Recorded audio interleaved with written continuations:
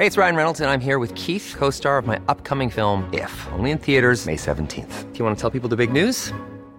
All right, I'll do it. Sign up now and you'll get unlimited for $15 a month and 6 months of Paramount Plus Essential Plan on us. MintMobile.com/switch. Upfront payment of $45 equivalent to $15 per month. Unlimited over 40 gigabytes per month. Face lower speeds. Videos at 480p. Active Mint customers by 531.24 get 6 months of Paramount Plus Essential Plan. Auto renews after 6 months. Offer ends May 31st, 2024. Separate Paramount Plus registration required. Terms and conditions apply if rated PG. You should celebrate yourself every day. But some days you should celebrate with jewelry. Whether you want to commemorate an unforgettable moment or just bring some added sparkle to your collection, Blue Nile can offer you expert guidance and a wide assortment of jewelry of the highest quality at the best price. Go to BlueNile.com today and experience the ease and convenience of shopping Blue Nile, the original online jeweler since 1999. That's BlueNile.com. BlueNile.com. The Michael Reade Show podcast. Tune in weekdays from 9 on LMFM. To contact us, email now, michael@lmfm.ie. Tuesday morning, the 1st of August. Good morning. With much debate and discussion from now till 11 a.m, this is Michael Reade on LMFM. This month begins after the wettest July on record. Met Éireann says there was 215% more rain than you would normally expect in July, outstripping the previous record in 2009 when there was 202% of expected rainfall. To put it into perspective, there was 4 times more rain last month than there was in July last year. So yes, it was as bad as you thought, a washout of a month if ever there was, but at least it has been warm, and that may have given some households a bit of respite from having to deal with massive electricity and gas bills. Bills have been soaring, as you know. In many circumstances, bills have become unaffordable, and the upshot of this is that people are falling into arrears. Over 400,000 people in arrears. Let's hear a little bit more about the situation that people have found themselves in and the concerns that there are for those people going into the winter months. Darren O'Rourke is Sinn Féin's spokesperson on climate change, and a very good morning to you, and thank you indeed for joining us on the programme this morning. Indeed, the Oireachtas committee that you sit on has been given figures from the Commission for the Regulation of Utilities. What has the CRU said to you about the number of people who are in arrears and indeed the number of people who have been disconnected? So they've given us an update on the figures running from February to May of this year. So we looked for the first half of the year, but the latest figures they had were up to May, and we'll continue to get the updated figures. But the picture is a very clear one, increasing numbers across every category: domestic electricity, non-domestic electricity, domestic gas, non-domestic gas. Increasing numbers going into arrears. So to deal with the arrears, first of all, there are 240,791 domestic electricity customers now in arrears. There are 165,206 domestic gas customers now in arrears, and both of those have seen significant month-on-month increase. So the increase in domestic electricity numbers in arrears month-on-month was 23,453. So that's 23,453 customers going from, I suppose, struggling to pay their bills to drifting into arrears. In relation to domestic gas, the number is smaller, but of course there's a smaller number of gas customers, and there is electricity customers. 1,137 customers went from struggling into arrears. So those are huge numbers. Over 400,000 customers in arrears, which is hugely problematic, struggling to pay their bills. For a percentage of those, it pushes them closer to the risk of disconnection. And we know we had the moratorium on disconnections over the winter months into the end of March, and the CRU confirmed to us in April and May then that 153 domestic electricity and 215 domestic gas customers were disconnected. So I don't know the individual circumstances in relation to those disconnections, whether they were good faith or bad faith, but one thing we know for sure is that where there was a supply before of gas or electricity to a home, it has been disconnected. I don't know, maybe some of them were holiday homes, second homes that were vacant, but I doubt that they all were, Michael. Some of them you might presume or assume were people who were just struggling to keep their head above water and were drifting. But either way, they wouldn't have been disconnected in February or March for that matter, because there was a moratorium, there was a ban on disconnecting. Exactly. Right. So, and again, to try and get a picture of, so what we would say to absolutely everybody is, you need to engage with your supplier. That one thing we cannot do, we can't put our head in the sand or deny or ignore these bills when they come in, because you do risk the prospect of being disconnected. We would like to see a further extension of the moratorium on disconnections, but in fairness to suppliers, they are generally good. They will disconnect only really as a matter of last resort. But at what stage, after failing to pay your bill, or for the second time, third time, what generally is the circumstance that they get to a stage where they say, that's it, we're cutting you off? So I think it depends on individual circumstances, but really what they need to see from a customer is just a complete lack of engagement, almost been in denial in relation to the problem in terms of the bill. Because in fairness, I think it's fair to say that in many circumstances, and it's one thing I would always advise anyone coming to me, is in the first instance, make sure that your bill is actually accurate. In many cases, what you have is estimated bills, and I've challenged energy companies in relation to it. Sometimes you see these completely outrageous bills that people get, completely unrelated to any supply they've ever used before, any demand they've ever had before. And when they go to investigate it, they say, well, this was an estimated reading based on some average across a number of customers, but not in relation to the individual customer. And it becomes more manageable when they take a reading themselves. And I know from speaking to people who work in the post office locally, a number of them have said the same, that they have particularly elderly people coming into them concerned, really concerned with a high electricity or gas bills that they've got, and just that approach of ensuring that in the first instance that the bill is a genuine and reflects your electricity or gas usage, because in some cases they don't. But regardless of that, we need light and heat. I can't even imagine being disconnected, and the thoughts of it are just too much, I'm sure, for many people to take. And I take it that's why we all pay our bills. But if you can't afford the bill, because some of the bills have been extortionate, if you get a bill for 600, 700, 800 euro, if you pay 200 euro, let's say, would they disconnect you?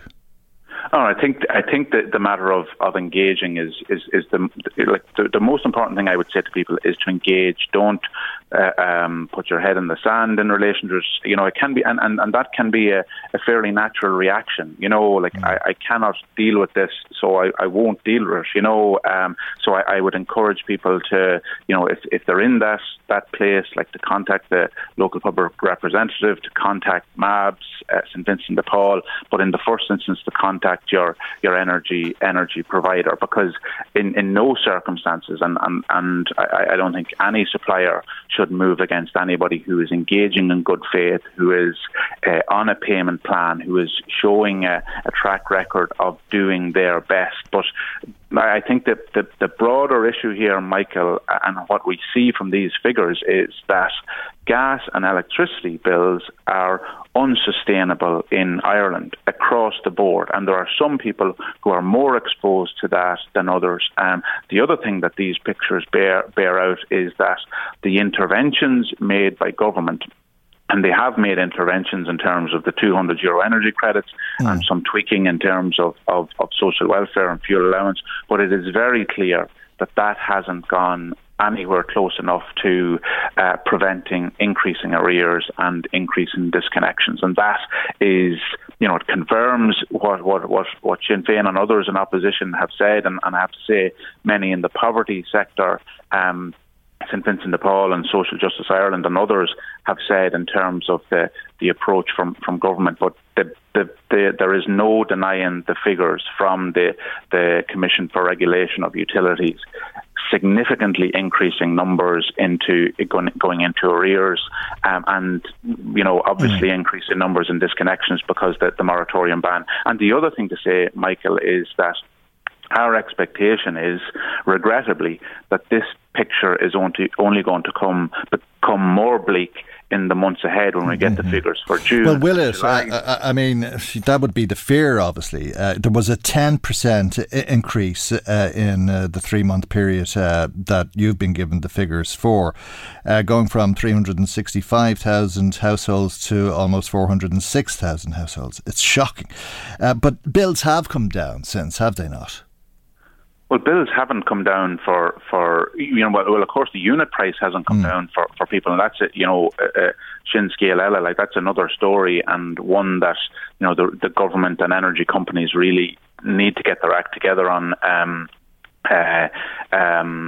Particularly in terms of where we see the wholesale price of gas and the wholesale price of electricity, and where the retail price is, or the price for consumers. And that's something that government and the regulator need to get their act together on and put pressure on energy companies to pass on that reduction. I think it is fair to say that over the summer months, usually there is a reduced demand, but it varies, and it's not a huge reduction in demand that we might expect to see.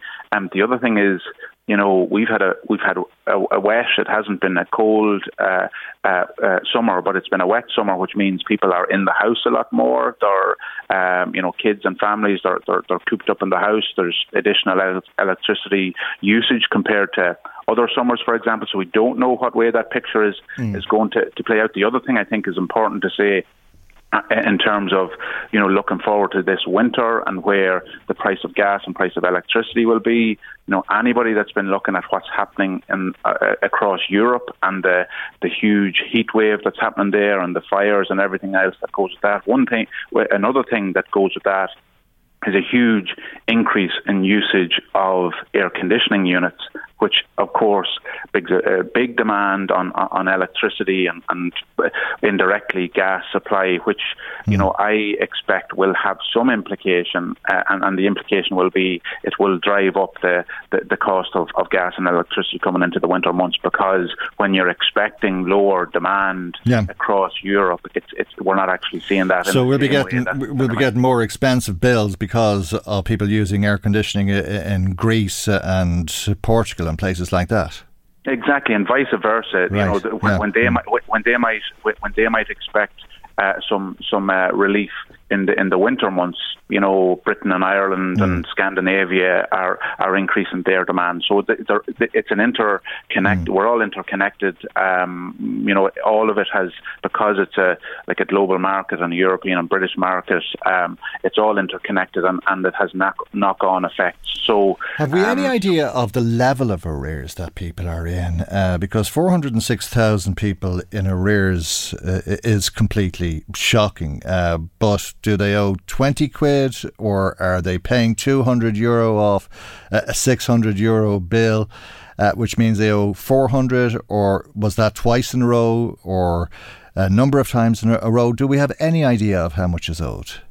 No, we don't, and that's something that we've specifically sought on the back of the figures that we've got, because some of the difficulty we have, and again we hear regularly from the poverty sector, Social Justice Ireland, St Vincent de Paul, and others, and what they want to get a clear picture in terms of energy poverty, which is a specific subset of poverty, and the difficulty they have in many cases is just the quality of data and information they have in relation to it. So what we've sought off the CRU is that detailed breakdown. Where are these people? Are they a particular subset of society? Are they living in particular areas? Are they are they people in particular sectors of employment? Are they single parents? Are they give us the breakdown in terms of who exactly is exposed and what is the pattern? Because we've looked at it and we've asked, like for example, we've specifically asked in relation to the pattern of usage and information that's been generated from the pay-as-you-go meters, and like the CRU will say casually to us, well, we don't collect that data, and we work on the basis that people don't, when people aren't using energy, it's as much a lifestyle choice. And I think everybody is enraged with that sort of approach when they think, well, it may be a lifestyle choice, but it also may be people going without heat and power because they can't afford it, and all of the implications of that in terms of their health and well-being, but not just for themselves but for children. And I think it really is, as we embark upon another winter, but also like a sustained period, we're hearing it from all of the experts in the area that we are now into a sustained period of high energy costs, some related to the war in Ukraine, some related to the switch towards renewables and the necessary move away from fossil fuels. But what we need to ensure, if that is going to be the case, is that we can protect people and avoid them from drifting into arrears, being disconnected, and it's not just those who are disconnected. Some people are self-disconnecting, as I said, going without heat and power. That's just criminal in my opinion. I take it falling into arrears, being in arrears, can't go on indefinitely, and that you can't continue to pay a portion of the bill that's owed every 2 months that you get your bill, and that eventually then that the provider is going to ask you to do something like pay as you go if you can't afford to pay off what you owe. That's it exactly, and actually the implication of that is, I think if you extend that, so that's exactly the approach. What the supplier will do is, this is clarify the bill with you. So first of all, is this read? Is this estimated as a legitimate bill? What's your energy usage? Then will you enter into a payment plan? This needs to be sustainable, monitored over a period, your energy usage and your payment down on your arrears. But if there's a mismatch between your energy usage and your payment, they will move you voluntarily or otherwise onto a pay-as-you-go meter. But this is the implication of that is, instead of the energy company footing the bill for your usage and lack of payment, it's you that will just go without electricity and power. And that's that area of self-disconnection that we really need to know more about, because there are hundreds of thousands of people on pay-as-you-go meters, and as we had that whole discussion at the back end of last year in terms of the or as they call them in some cases, hardship meters, but a significant motivation in relation to a lot of that is that it's the customer at the end of the day that will have to go without if they haven't got the price of their bill.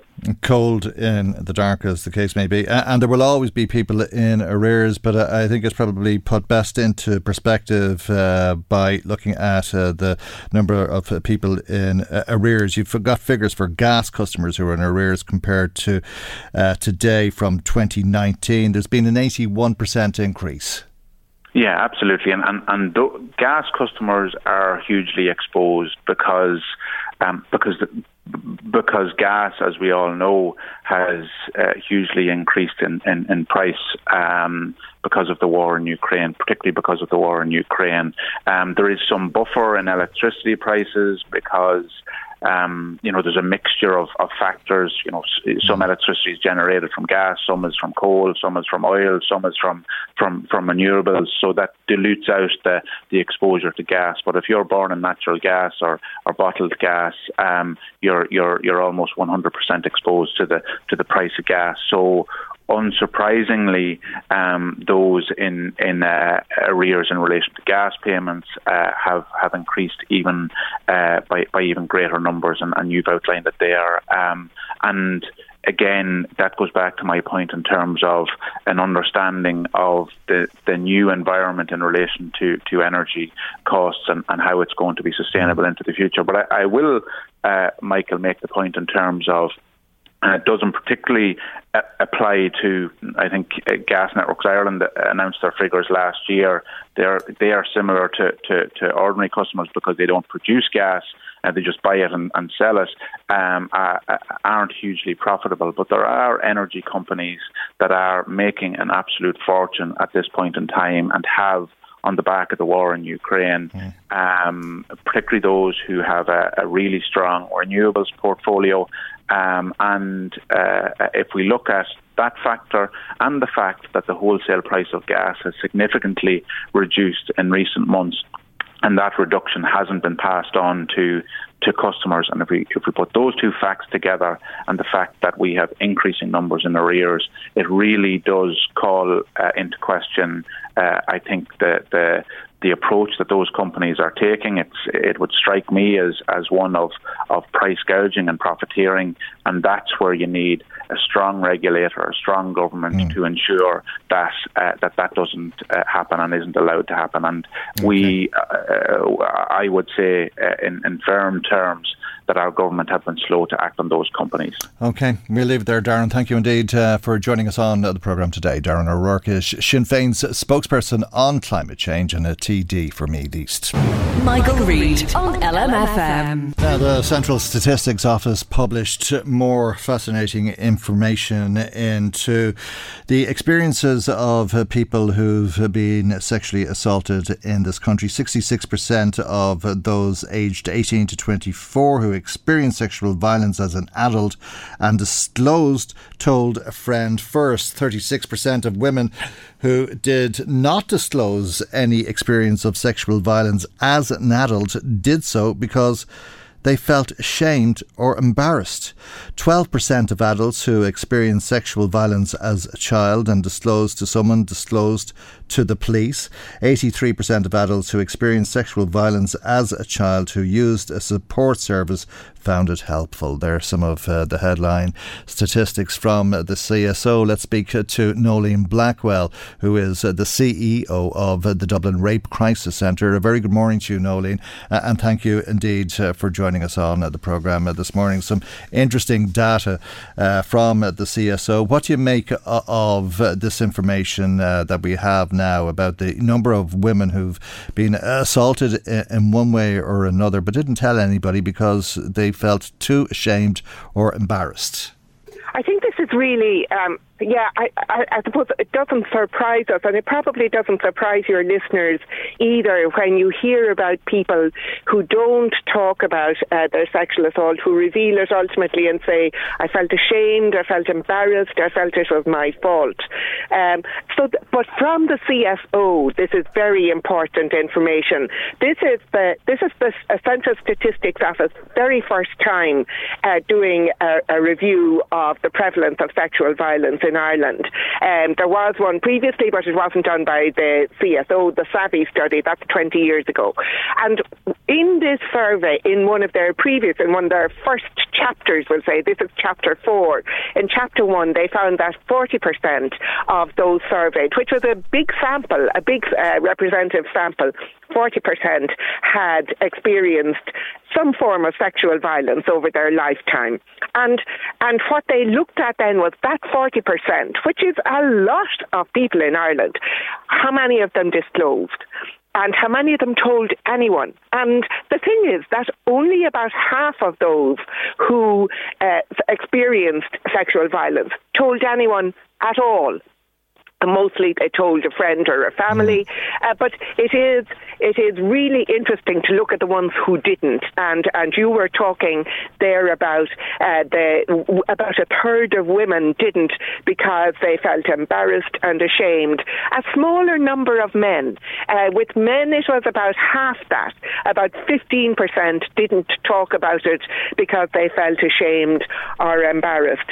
But the standout figure for me in some ways, Michael, is the one that said of those who experienced sexual violence, about half of them didn't tell anyone because they thought it wasn't serious enough to do it. And I think that still says an awful lot about our attitude to sexual violence in Ireland. I mean, it's the world we live in today is different even to the one we had 10 years ago, and certainly different to the one we had 20 years ago, where 20 years ago or more, a lot of people who were sexually abused in the workplace, who were sexually abused at home or in their family or with friends, they were told, get on with it. Don't make a fuss. You have to put up with that kind of thing. Stay away from so-and-so because they're dangerous. And so we learned as a society how to trivialize sexual violence, how to say this wasn't as important as physical violence, as other forms of harm. And I think that has come out in this survey, where you can see that the people most likely to disclose are younger people, and those least likely to disclose are those in the older cohorts, where really there was no point in disclosing before because it wasn't taken seriously. You were blamed, you were made to feel embarrassed about it, and finally there was very little you could do about it. It's no wonder then that sexual violence is so prevalent. Yeah, exactly. And that's why this information is really, really important. It hasn't been captured in, as I say, by the CSO before, but when we have it, we can remind people that, first of all, it is never trivial. That it's one of the few areas where the person who suffers the harm is the person who feels embarrassed. In some ways, if you can sort of take yourself above the harm and look at it, you're going, why is it that me, the person who suffered the abuse, is the person who feels embarrassed?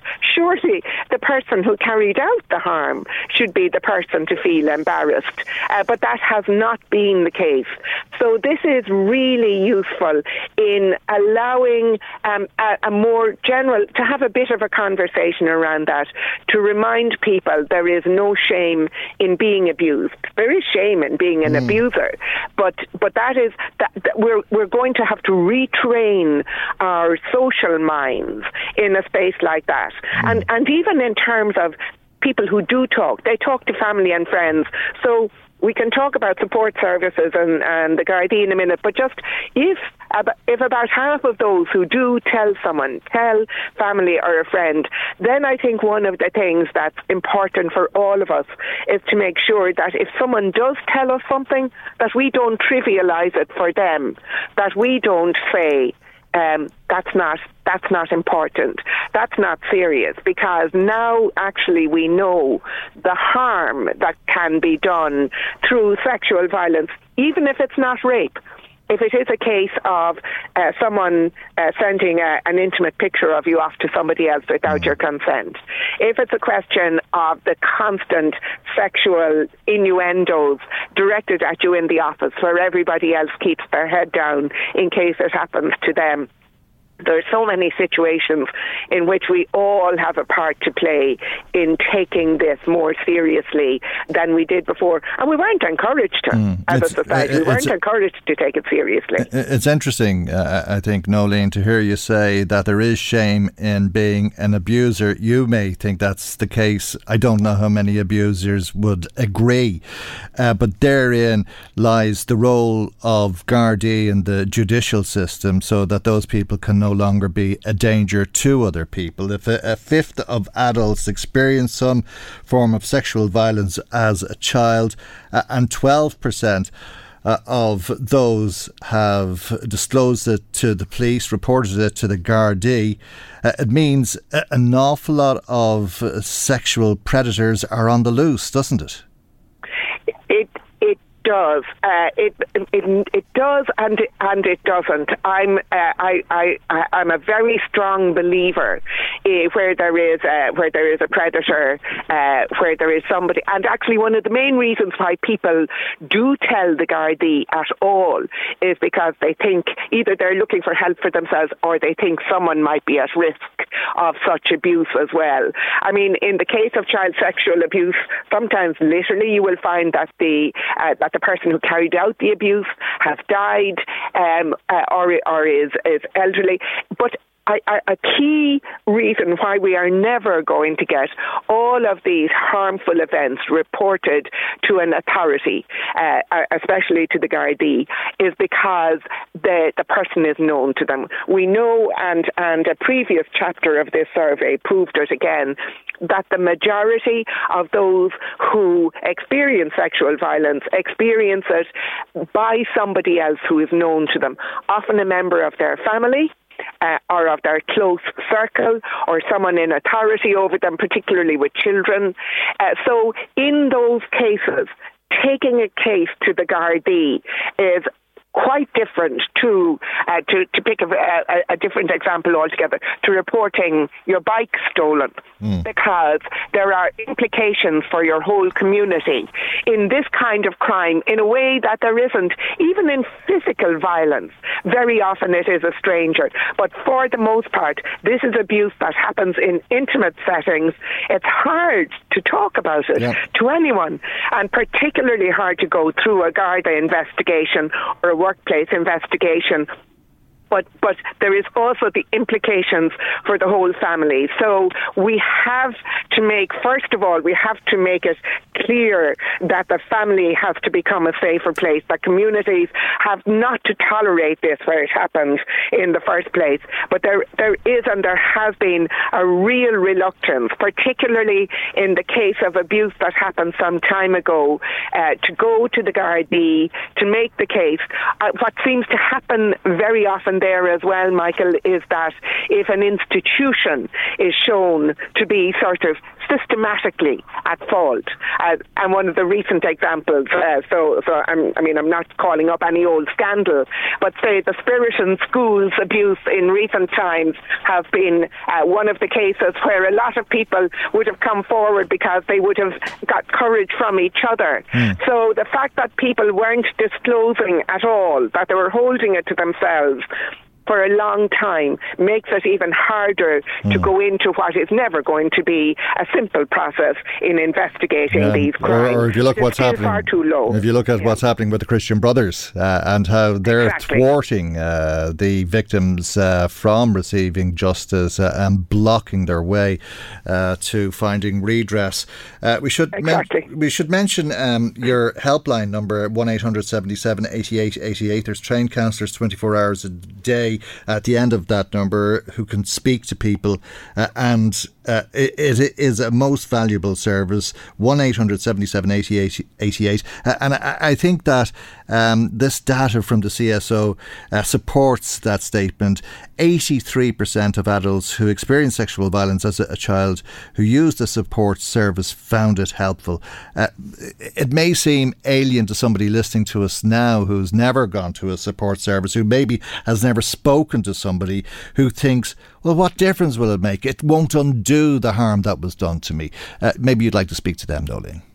Yeah, I know. It was very heartening to see that, because it's hard to get that sort of, external objective indication. We know people who contact the helpline either by phoning it or by using the web chat service, that we know that they feel better for it. But to see that is really good. 83% of those who suffered abuse as a child, 85% of those who suffered abuse as an adult, when they use the support services, they get value from them.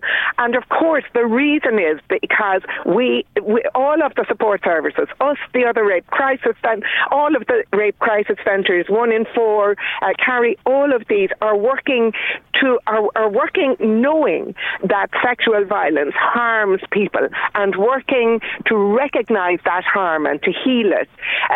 The only thing that was a bit of a problem around it was how few people knew about support services when they needed it.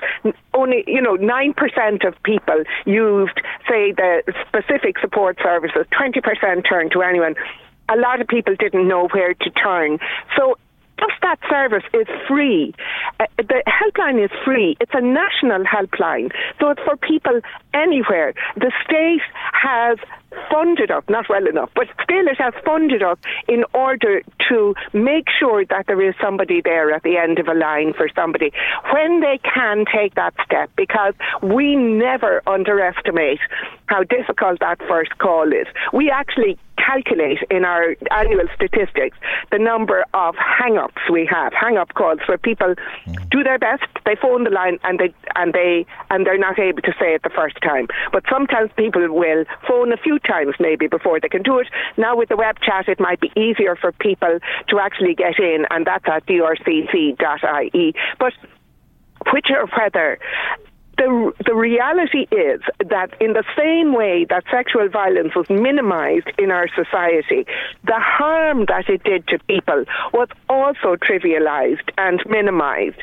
and is only starting to be understood now. And that's where we come in. We are an emotional support service for people who want to make that first disclosure, for people who want to report to the guards but they don't know how to go about it. New web service there for that as well, and we can direct people to that, to understand what's involved in it. To be there I remember one particular person who our accompaniment service was going to court with them, and they said, what we like about you is that you don't worry that much about us. You care for us, but, her own mum was very worried about her, where she was able to say, you are just there, that support that's with us, but you're not going to be as, it's not going to worry you to be with us. And victims are always believed, 24 hours a day, 1-800-77-88. And Michael, totally confidential. Nobody on the helpline will say anything to anybody about things. There was a small number of people, and my guess is that they may be people who come from other jurisdictions, but in Ireland we never, except in a very, very limited set of circumstances where there may be a child at risk, or a person themselves may be a huge physical risk, we never, ever have to tell anybody about what we hear. The service is there for the person who contacts us, or the other services. I mean, a magnificent service in the northeast as well, out of Dundalk. So there's so many rape crisis centres around the place. Yeah. Okay, Nolene, I have to leave there. Thank you very much indeed. 1-800-77-88-88, 24 hours a day. The Dublin Rape Crisis Centre helpline. Nolene Blackwell is CEO of the Dublin Rape Crisis Centre. Michael Reade on LMFM. A 16-year-old girl and a 17-year-old girl died last night. Another girl aged 18 is in a critical condition in hospital. An 18-year-old boy is in hospital with non-life-threatening injuries, and a man in his 60s is also in hospital in a critical condition. Let's speak now to Aisling Kiernan, who's the news editor with Northern Sound Radio. A very good morning to you, Aisling, and thank you indeed for joining us. Terrible tragedy near Clones yesterday, where this group of 5 people were travelling to the Debs ball of all things. It's very hard, I'm sure, for people to take in the news locally, let alone to deal with the loss of life. Tell us more, if you will. Good morning, Michael. Yes, you're correct. This was a group of youngsters who were heading to their Debs Ball. Largy College in Clones was holding its Debs Ball yesterday evening. There's a sense of numbness in the community in Clones this morning. Local councillor Pat Traynor highlighted that to me earlier. He said that people are absolutely shocked and devastated by what has happened. And he said that the community, there's a great sense of community in Clones, and that people will rally around and help and support the families and each other over the coming days. And obviously an awful lot of people affected. There would have been a lot of people going to the Debs Ball, and how that night of celebration has turned into a night of tragedy. Many of those who have been celebrating that life passage last night, or who should have been celebrating that life passage last night, now will be in a state of grief. Absolutely, Michael. Sure, it's the Debs Ball is a milestone celebration for any young person, and particularly, I suppose, youngsters who've just completed their leaving cert, and they had been looking forward to this and planning it, I suppose, for the last number of weeks. The event didn't go ahead, obviously. It was cancelled as soon as it emerged of the tragedy.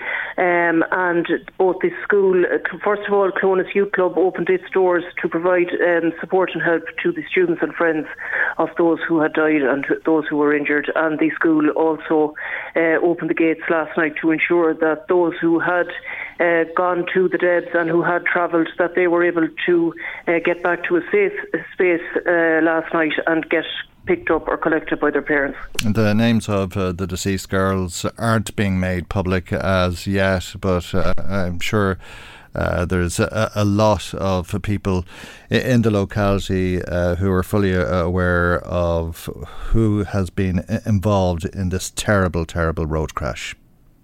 Well, absolutely, and there has been a massive outpouring of grief locally since it emerged. I suppose at around 10:30 last night that 2 lives had been lost and 2 others are critically injured.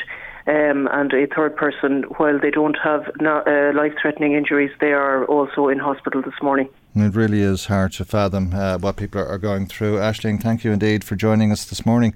Aisling Kiernan, news editor with Northern Sound Radio. Michael Reade on LMFM. Now, as you've been hearing, the Environmental Protection Agency is publishing the EPA Drinking Water Quality in Public Supplies report today. It shows that 99.7% of public water supplies are safe to drink. The story doesn't end there. Let's speak to Cormac McGarlett, who is who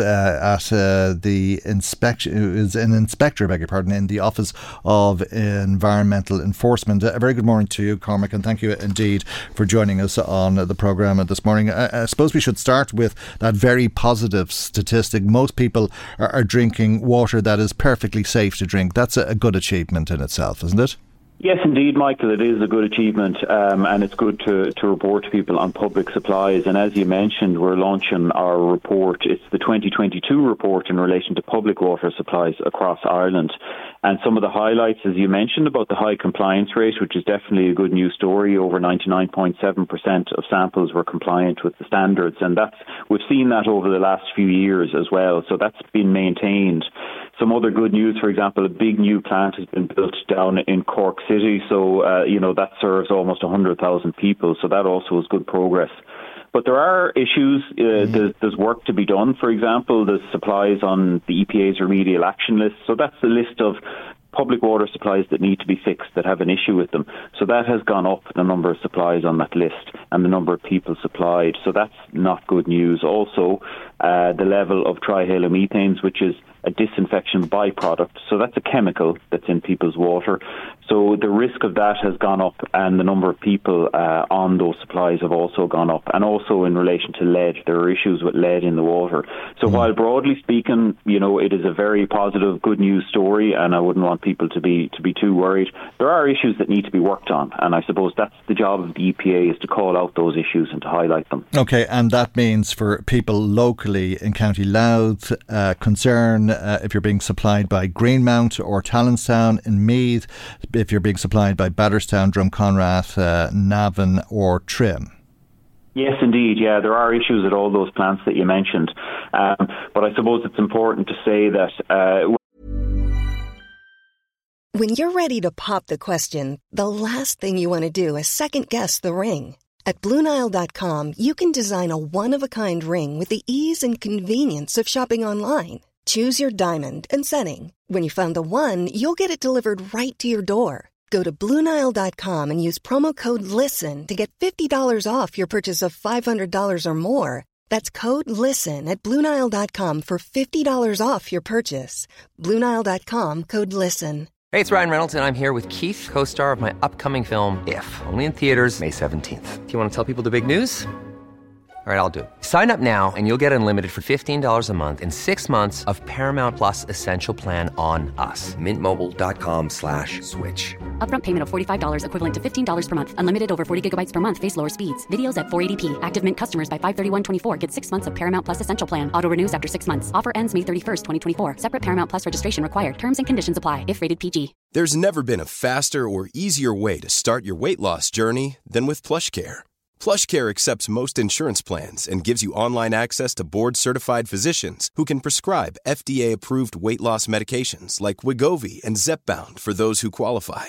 Take charge of your health and speak with a board-certified physician about a weight loss plan that's right for you. Get started today at plushcare.com/weight-loss. That's plushcare.com/weight-loss. plushcare.com/weight-loss.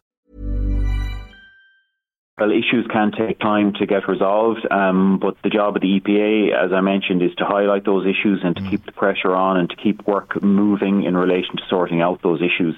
So some get sorted sooner than others, and we've seen, there are a lot of supplies that actually do get worked on and do get brought off the remedial action list. For example, Cavan Baileyborough last year, there was an issue there, and that plant serves over 7,000 people. So that plant came off the list, work was done, there was a manganese issue there, work was done, and the issue was sorted out. And there are other sites around the country as well where we've seen that, where issues have been sorted. But the issue is that more sites are coming on, more supplies are coming on, so the number is actually going up. So there's a lot of good work being done. But we always have to keep a focus on this. I suppose there's a legacy really over the last probably 25 years of underinvestment as a country year on year. So that took 25, 30 years to do. So it's going to take a number of years to actually resolve.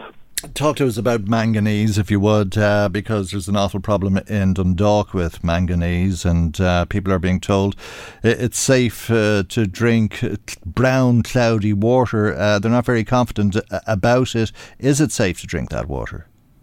Well, manganese is one of those chemicals that, when it's a natural metal that comes from the supply of the water, given the soil or the rock type in the area, you can end up having high manganese, and it can settle in pipes and then get disturbed, and it is very noticeable in the water. A lot of things are invisible. Manganese is certainly not one of those, and it also can give quite a nasty taste to the water. But on the other hand, the health impacts of it come when it's quite high, and generally speaking, the water would be too unpalatable to drink before you would be reaching any health problems. But for a consumer, that really isn't a huge amount of consolation when they're seeing colour in their water and when they're getting a bad taste from their water.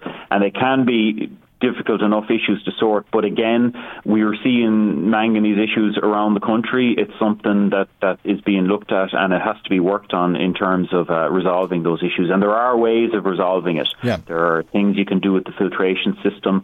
There are different things you can bring in. You can modify it. You can optimize it. You can put in special types of sands in the filters to help remove the manganese. Okay. So there's a lot of flushing of pipes, I think, going on in Dundalk to try and deal with it as well. Absolutely, and it wouldn't be unique in that sense. There are issues in other parts of the countries in relation to that, and it can take time to solve because it can settle out in the network. So even, for example, let's say you had it completely sorted at the plant, sometimes you can have years of build-up in the network, and that can take time to be flushed out as well across the whole network, because these can be quite complex networks. So it can take time to solve. But, those are issues that we would be keeping the pressure on in relation to Uisce and to have them sort out those issues. And how can you go from having clean drinking water, or what appears to be clean drinking water, clear water if nothing else, to having brown water coming out of your taps because of manganese? Surely that manganese was there all of the time. How did it end up in the water supply, do you know? Well, it varies. The reasons can vary, and I'm not sure in that specific instance as to why. There can be a few things. There can be changes to the water chemistry. There can be different mixes. Oftentimes, the water that's supplied to a consumer might be a mix of a couple of different sources, which is perfectly okay. There might be a surface water supply. There might be a well that's used to supplement it when there's a bigger demand. There might be changes at the treatment plant. Sometimes even we find that you might make improvements at the treatment plant, because there might be other issues. And that can have knock-ons because they can be quite complex in terms of the different factors that are at play. You have water chemistry and all of that. So, and as I said, you can have years of build-up of deposits in the network itself. So it can be difficult to initially pin the reason as to why, because it can be various factors, but it is something that, we would be keeping the pressure on with Uisce Éireann to make sure that they're monitoring, that they're sampling, and that they're continuing to investigate. Well, they have a huge body of works which has been going on for some time and will go on for some time to come, it would seem, in the Dundalk area, but still and all very difficult to understand how it presented as a problem, more or less, overnight. In Trim, as you say, there's problems. We were just talking this morning about it being the wettest July on record, and during July people have had a reduced supply in the Trim area because of some of the problems there overnight. In particular, they've reduced the supply going to households in the area, and that really is hard for people to fathom, isn't it?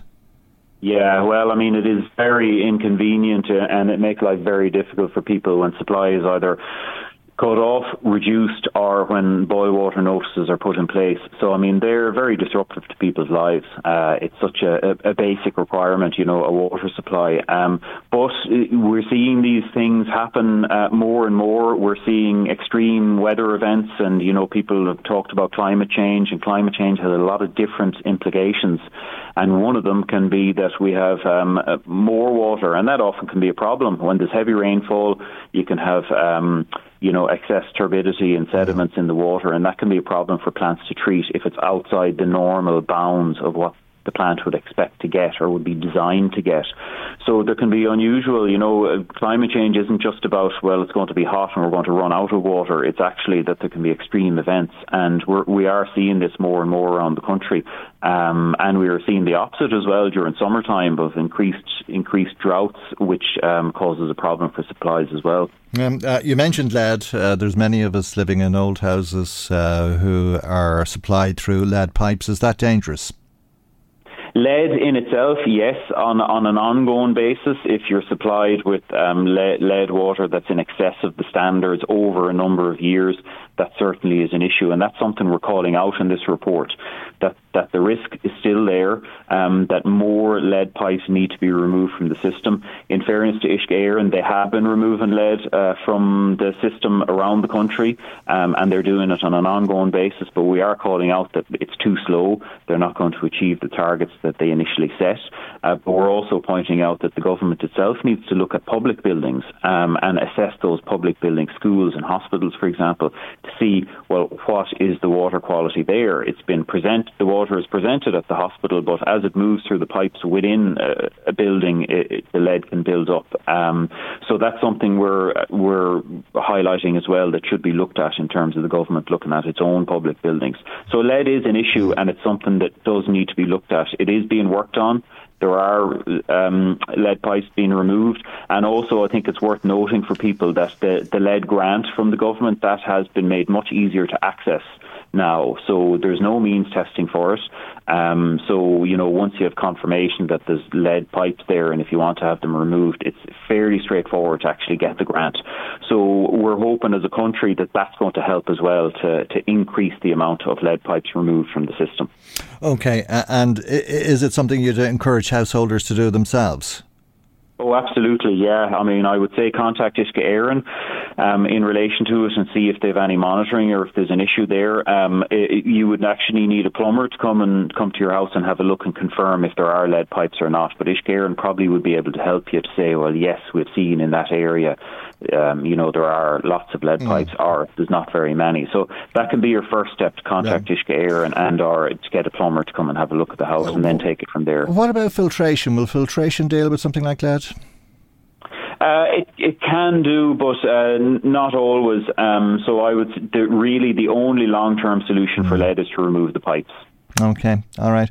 Overall, though, a positive picture, as you say, for drinking water, public drinking water in this country.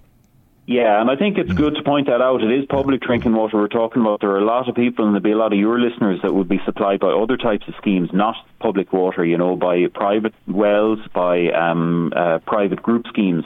And this does not cover those. This doesn't refer to the sampling for those. That's something we would look at separately. And there are, there's different levels of quality. The quality would be higher in the public supplies. So I think it's important to note that as well, that there'll be plenty of your listeners who aren't actually on a public supply, and this is speaking directly to the public supply people.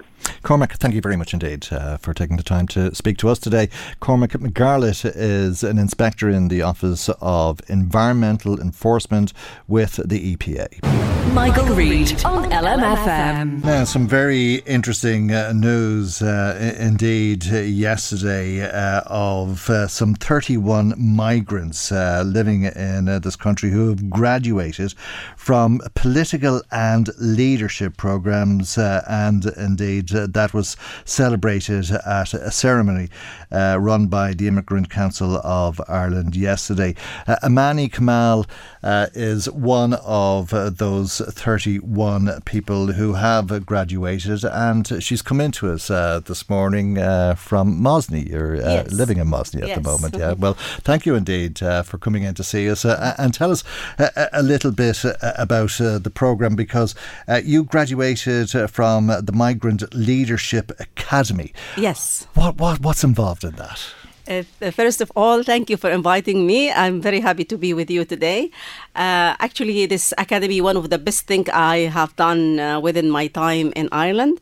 All my life, since I was young and I started my vision to the world, I wanted to be in the political place. I want to understand the politics in a different way, especially when it comes to the system and the things that are running by, those in the key person. So I wanted to know more. When I found that program and I registered, I was lucky to be selected. Then I had the chance to study with wonderful instructor. They were wonderful in many ways. They came from Britain, from England, I mean. So we end up with learning a lot, and also we have the time to discuss and also have a lot of input. But this program is bringing the information and the human right when it comes to the political aspect. So this is really what the many immigrants want to do, or want to understand at the beginning how to play a role, how to give a voice, how to have the opportunity to improve or to have input in way or another. Okay. This is about the program in short. And you've a good understanding, obviously, of Irish politics and the political system in this country. This is exactly and that as an immigrant, you have the right to run in the local elections next year. Would that be your intention? You have a voice, and you have input, and you can change, and you can have... and this is exactly what we wanted to understand in the beginning.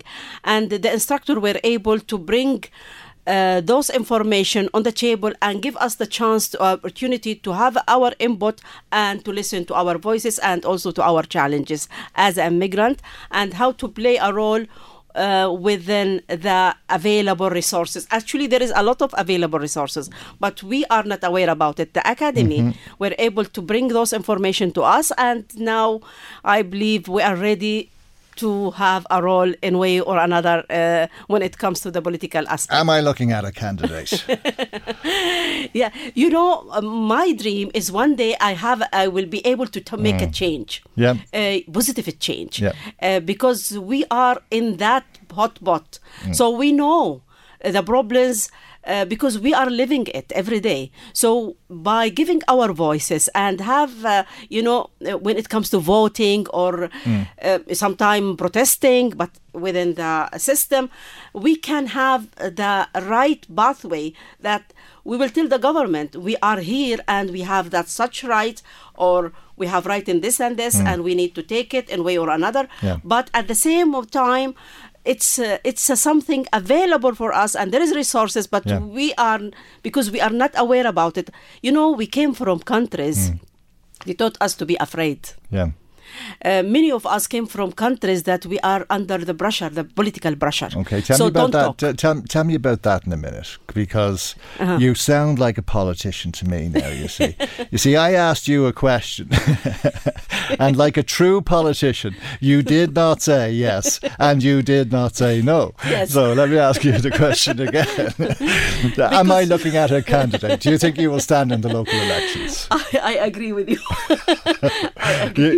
You're considering your options, yes. Are you? Actually, the background is playing a role. And when we raised as a children in many countries, especially Arab countries, and maybe other African countries, but I'm talking about myself, my own experience.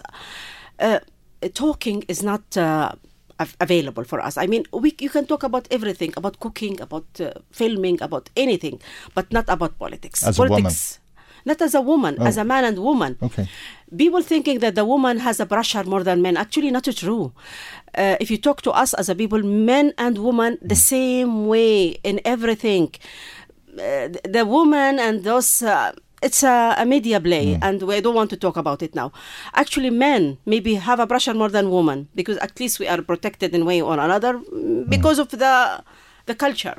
But men and women... Tell us about your background. I am originally Palestinian, and I was born for a refugee family. They didn't choose to be a refugee. My both parents were studying in Lebanon, in a university in Lebanon, because in that time, in old days, before the war, the first war, there is limited resources after, because we have two wars, one in 1948 and the other one in 1967. So the first war, my both parents were young, and they met and they got married, and they went to study in Lebanon in one of the best universities. So end up with the war happened. This is the second war. They were born in the war, and they became refugee in their own country. My father from Jaffa, from the north, and he went to the south. He met my mom. They were young, so in the high school. So they met and they get married. Then they decided to study. So they went abroad. In the same time they were abroad, the war happened. So Israel decided wherever, because all the land was now occupied, whole. Yeah. No another piece. Before, the south was a little bit free, but then taken. So my father and mother decided to go back through the border. They closed the border. It was one way, either to go out, no one is allowed to go in. So my both parents became refugee, and they have the UN, the UN created after that, and they gave them a passport, the blue passport. It's a UN passport. Of course, in Arab countries, there is no refugee camps and like what we have, like human rights in Ireland. No, all what they have to do is to work. So they went to Saudi Arabia and they worked in in education, both of them teachers. And then I also moved to UAE when I finished my first high school. I went to UAE for better opportunities. United Arab so I finished my academic in USA. I studied in Tufts University, one of Boston universities. It's a child of Boston University. Okay. So it's 100 in the world ranked. I finished the master's and I went back to UAE to work. I work in a good academic international company, and beside my work in teaching. So in my one of the challenges I faced there, that I have a voice and I want to do something. How did you end up in this? I couldn't talk. Okay. There I'm not allowed, because any small word in Twitter or always we became politics by force, because by not even you are not you cannot be yourself. You're told what to think. Yes, you cannot. Okay. But for me, I don't want to, because I'm happy in their country. I'm a foreigner. At the end of the day, it's not my country. Even if I was born there, I have no right. How did you end up coming here? In the COVID time, before the COVID time, I came to bring one of my daughters to study in Ireland, and the plan was for me to return. When COVID happened, I have a vision that I am against the vaccine, So in UAE, as a foreigner, I am not allowed to go back to my country, not my country, their country, but I am a citizen there, citizen all my life. I'm not a citizen, a foreigner all my life. Working there, I was not able to go back. Okay. Not allowed. I have to be vaccinated. Right. I am a person against vaccination. Okay. So my solicitor, I talked to my lawyer, and she gave me the option. She told me, you are stateless. You are a refugee already. So you apply for asylum in Ireland. I took and this is good for you and for your daughter. Okay. So I thought that it's something I can do for my daughters. I want them to live a life. You have 3 daughters, don't you? I have 3 daughters, but 2 of them with me here studying. I want a life for them that they can speak freely.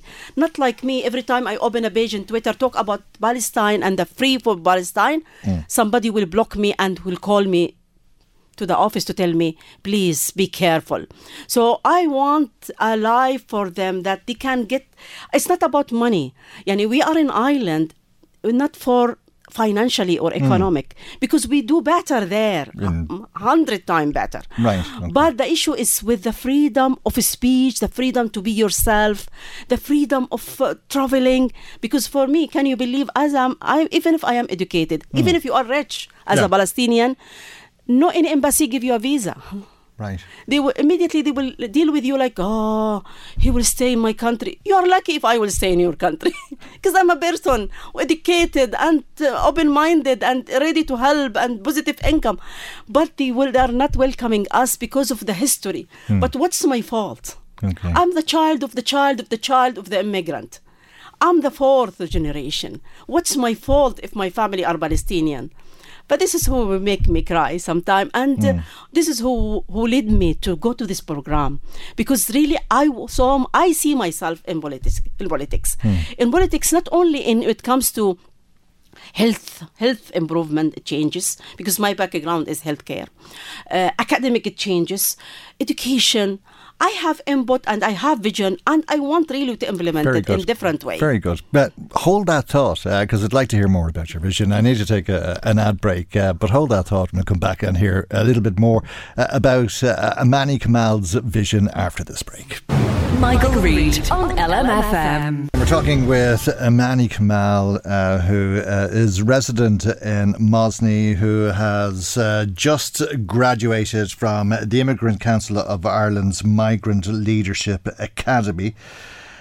Speaks like a politician, looks like a politician, but won't say if she's hoping to be a politician or not, like a true politician. Has a lot of vision, though, and has come in to tell us a little bit about the positive change that she hopes to affect in the community that we all live in. And thanks for doing that. Tell us about where you're living, if you would, in Mosney. What's life like in Mosney for you? Yeah, Mosney is accommodation centre for refugee and asylum seeker, and it's a direct profession.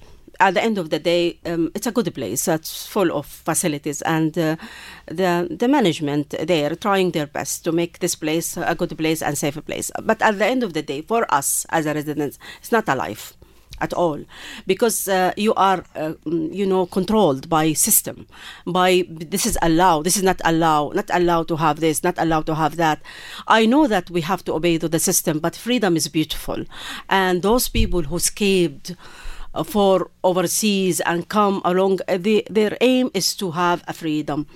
One of the things that I don't like, that when it comes to ruling the people in a way that you are a refugee. You are reminding you every second, every moment that you are trying to forget, you are trying to integrate, you are trying to have a way, you are trying to live. They don't know that some of us, I don't know, I'm talking about me, I'm not economic immigrant, I'm politics immigrant. I have a reason to be here. I have a voice and I have a vision, and that's why I came here. But with respecting to all reasons to come in Ireland, but my reason, I have also my own pain. I left a family behind me. I left a mother in one place. I am as a refugee or as a person under the system. I'm not able to travel and see them. I cannot have the freedom to see my daughter, to be with my husband. So we have our own pain, our own challenges. Also, we have a life before. We have a car, a house, a job. All of this lost. So now you are depending on them in their food and their accommodation. It's not easy for some of us. Your husband and your daughter are still with me. They're in UAE, are they? They still, one of my husband in Palestine and trying, and my daughter studying in one of the universities there in UAE, because it's an international university. And the other two girls, are they with you? They are, with me. They are studying the university in the CU, and they are doing great. They are brilliant, alhamdulillah, thanks God. They are trying their best, trying to integrate with the community. For me, I have skills in healthcare, in academic, in everything. But when you are isolated, when you are away from the normal life, you end up with jobs become more difficult, transportation difficult, and when it comes to reach your neighbors, to have a relationship, a relationship with the Irish people. What's your culture? What's my culture? I want them to see who we are, like to have a neighbor around. I have a dream of having my own house, but the housing crisis holding us from living this normal life. For me, if I will be in a key person one day and I have a voice, solution available in different ways. From the beginning, I am against having direct profession. From the beginning, many countries have such experience. It's not good to have a people in a place and say, I will give you accommodation, I will feed you. Give me, if the government allows some money for me, it's to help me until I will finish the process, give me this money, let me survive. Let me survive. This is what they did in Jordan. In Jordan, there is about 3 million Palestinians when they escaped from the first war. Jordan didn't say, I will feed you, I will give you a house. No. Why? Takes this small money from the UN, of course, not from their own bucket. We are not eating somebody food. From the UN. From the UN, some small money in the beginning, just until I will do the process, then I will be forced to work. To build my own life, then I will mix with everybody. I will live like everybody. But that won't work for you here, will it? Because of the housing crisis, the cost of renting and yes, this is now became worse. But I mean, from the beginning, from the old days, when you decide to have these accommodations, it could be for 3-4 months, just until this person settle. This is what they do in Canada. If you compare to Canada experience, because my cousin went there with her daughters, she has the same boat with me. She went there only 3 months, then leave and live normal life. You're on your own. And that's it. Of course, there is every country have their own challenges and own issues. But I believe that those issues become big and small for many reasons. For me, because I am in the same, and I mixed with a lot of people, and I meet also a lot of people. I'm not isolating myself from other immigrants. Sure. I know many stories and I know many experiences. So I believe there is a reason behind that. Do you believe that Mosney is a safe place to live for women and for children? There's a lot. It is. It is very safe place and beautiful place for women and children. Very safe. You can leave the door open and sleep. It's really good, and the management very respectable. I cannot say one word from my own experience about others. But too far away from the town, you think? But far away from the town, far away from the Irish community, which I came for it. For me, Irish, if you know because I came from a father. My father is also academic. He is always talking to us about the Irish experience. When Irish fight it to get the freedom for many years, and they really went through a lot of, struggling. So when we say, oh, no hope for my country to return, no hope, he will tell us when we are children, be Palestinian. Remember. And people will always relate with Palestinians in this country because of the occupation that was part of our history. Yes, and the inhuman deal with the Palestinian inside Palestine, when there is no human right. It's not about only us. We are already out. We are about 9 million out in America or Canada, and we haven't the right to come back. But I'm talking about even the human right inside Palestine. I'm fighting for them also, because they have many checkpoints, they have no life, many things. But I'm talking about even our life in general here in Ireland. It's really in many ways 100 times better than any other life I went through before. But that's great to hear. Yes, that's great. That's positive. There is a lot of positive. Nature. I love nature. I love the environment. Are people nice to you? Do people welcome you here, or do people resent you being here? Because no, they are really nice. We've seen some I never problems. Experienced any such of. You've seen these protests outside of accommodation centres. They are. I mean, I sometimes I agree with some of them. Because like I have students with my daughter. They have something. She said, "Mommy, we have students studying with us. They were not able to pay the rent because it became very expensive. Like us, like me now. If I want a house, the rent higher than my budget." That's why it's one of my crises to go out. Okay, but we have I think it's a very small number of people who are protesting against refugees. Really small, comparing with the population and the way coming. Your experience is positive, yes. Look, some of them, they are look at to that Ireland is full, or they have problems and issues. And I believe with them in somehow that the government is have the problem, not the people. Those people protesting, if they see positive outcome from solution, they will immediately think that those immigrants will not hurt us in many ways, because now they have a crisis with their own children. They haven't accommodation, they haven't houses, they haven't maybe jobs in somehow. But if the government doing their job in different way, I am not talking what they are doing is that, but what they are doing is not enough. But what they are doing is not matching with nowadays life. They are old system. When you look at to their thinking, they will say, "Oh my God, why do you still live in the old days?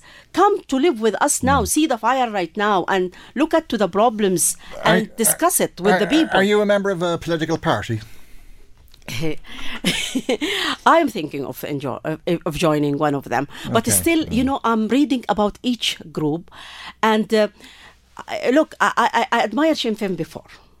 Yes, but I'm not sure if I will join them. I want to look at to the best practice among them, but I put my voice in my government. I have there an icon to put my voice. I put my voice several times since I was asylum until I became a resident, until I have my own stamp for now, but and my passport. But still, I want to study all those politicians. I attended some meeting with the TDs. Yes, I joined because I am a member of Massey group, which they are fighting for the right of asylum. In that time, because I was talking, my part. That's Massey, the movement of asylum seekers in Ireland. And also Amnesty. Amnesty, yes, of course. Also, I am also part of them. I working with them in different ways, but my job with them in that time, advocate or fighting for the right of third education for asylum seeker and migrant, because we believe that education is the best way to find job and the best way to get rid from the welfare. Okay. And to be yourself. All right. And you won't say whether you'll become a politician or hope to become a politician, whether you'll stand in the elections or not. But I take it you hope to be involved in some way in the next elections. Yes, of course. Look, I am now attending many, even, the one online, and even sometime in person. I'm attending the open discussions, and I'm listening to all of them, listening to the problems and to the solution and different problems in the country, and they are discussing it in open way, which is I love that, and I enjoy this a lot. That to be open and clear with the public and talk to them about the issues and openly. But at the end of the day, politics is really complicated, and you need to have. Now I have the academy certificate. I am able to stand up. I am able to understand better than before. I want to be involved. I want also to create my own group and to create my own, organization. And this is what I'm thinking about. Then I will join one of those big groups. But at the end of the day, I might be prefer to be a free person and to give my person, and maybe I will be in the opposite the direction and tell them, no, I'm not happy from that, I'm happy from that. There is ways to do the work. When it is, look, when there is democratic, there is ways. Okay, well, look, congratulations to you on your graduation. Thank you so much. Thanks for coming into us. It's a pleasure to speak to you and hear a little bit about the vision that you have for affecting positive change in our community. And as I say, thanks for coming into us today. Thank you so much for having me. Very good. That's Amani Kamal from Drogheda there. Michael Reade on LMFM. Time now, as is usual around this time on a Tuesday, for our weekly visit to the Garda Crime Desk. As usual, there's a number of incidents Gardaí are investigating locally, and perhaps you can assist with those investigations. Garda Fiona Kerr joins us for this week's report from Navan Garda Station, and thank you for doing that, and good morning to you. We're going to begin with a robbery that occurred at a filling station in Drogheda. Yes, good morning, Michael. This incident occurred last Tuesday, so that's this day last week, the 25th of July. And it happened at 7:40 a.m. at the Maxall filling station on the Ballymckenny Road in Drogheda. So one male entered the shop and he made his way towards the counter, and then he reached over and tried to grab the cashier. Then he went around the counter and opened the till and took a sum of money before leaving the store. Now, thankfully, there were no weapons used in this incident and no injuries were caused to the cashier. However, it was still a very traumatic experience for the staff in Maxall. So just to recap, this occurred last Tuesday, this day last week, at 7:40 a.m. at the Maxall filling station on the Ballymckenny Road in Drogheda. So if anyone listening this morning was in the vicinity at this time and recalls seeing anything that may help the Gardaí with this investigation, to please contact Drogheda Garda Station. OK, we've items stolen from two different vans in Drogheda, I think. Yes, on Thursday, the 27th of July, approximately 11 a.m. at Newtown Wood in Drogheda, the injured party in this case was doing some work at a house where a number of tools were taken from his van. And they included a Makita drill and battery, a Makita electric drill. Now, these tools were worth a significant amount and is a huge loss to the injured party. So we now believe that the suspect to have left the scene in a 06 or a 08 grey Ford Focus. So if anybody was in Newtown Wood last Thursday morning around 11 a.m. and perhaps recalled seeing a car fitting this description, please contact Drogheda Garda Station, as they'd be very keen to progress this investigation. And the second incident also occurred in Newtown Wood on Thursday the 27th and occurred around the same time, so approximately 10:30 to 11:30 a.m. Again, the injured party was working in a house here when a neighbour alerted him to the fact his tools had been taken from his van. So a number of power tools were taken, again amounting to a significant sum. And just a reminder to listeners, if you're buying tools and they're priced lower than usual or the circumstances are suspicious, alert the Gardaí and we can check out if the goods are stolen or not. OK, is there any question as to whether those two incidents were related? Very possibly related, yes. OK, next to Navan and a report of theft from a person. That's right. On Saturday last, at approximately lunchtime, around 1 p.m, there was a theft from a person in Johnstown People's Park in Navan. The injured party's backpack was stolen and contained a passport, driving licence, Samsung phone and headphones. And this would have been a very frightening experience for the injured party, and the Gardaí in Navan would appreciate the public's help with this.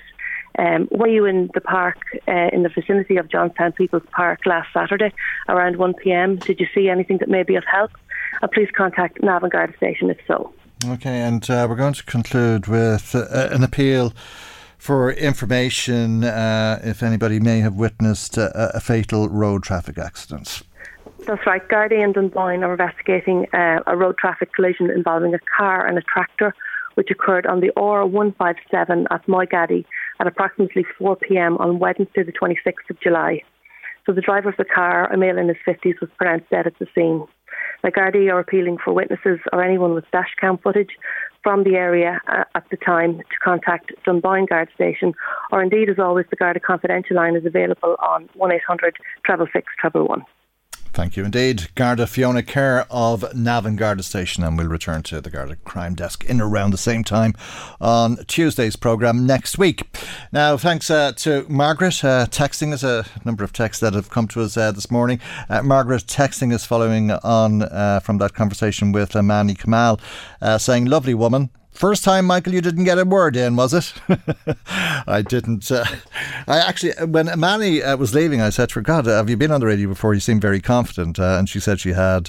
She's obviously a very experienced, confident individual and has a lot to offer to our community. I don't ever like to hear my own voice. And when I do, it's probably to help people along. I don't think Manny needed any help.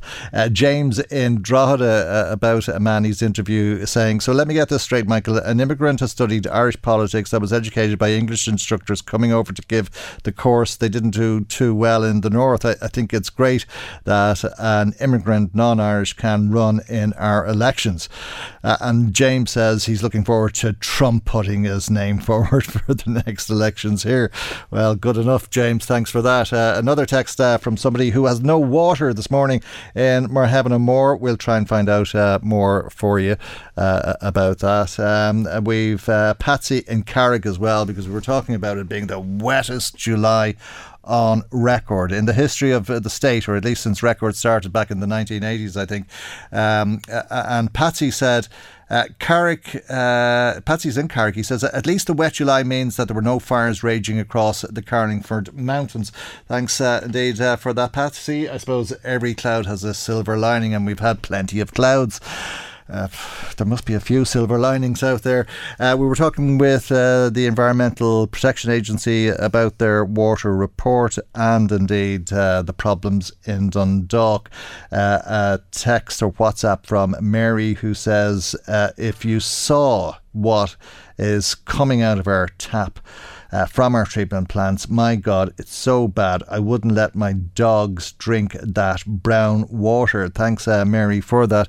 I think when we were speaking with Cormac McGarlett of the EPA, he did suggest that he wouldn't be drinking it either. Probably safe up to the point where it becomes so unpalatable, I think, to paraphrase what he was saying. He was saying that when it is dangerous, you wouldn't drink it anyway because it's horrible. So that's the story there. We're trying to get some information on that water shortage in Merheven and Moore as well while we're at it. It's a burst water main apparently, and we'll hopefully be able to update you on that in the coming hours, 2 or 3 hours I think is the estimated time for that. Now, we were hoping to speak with Helen McEntee, Fine Gael TD in Meath East and indeed Minister for Justice this morning, about some of the criticism that there has been about the shortage of visible Gardaí and as to what can be done about that. That interview didn't take place, but it's interesting. Maybe we'll get to speak to the Minister in the next couple of days. Maybe we'll get to speak to Ógra Fianna Fáil. I don't think we will get to speak to Ógra Fianna Fáil as things stand, because they said they're not giving interviews, but they have issued a statement calling on Helen McEntee to resign with immediate effect as the Minister for Justice. They say that over the last 12 years, Fine Gael has held the Justice Ministry.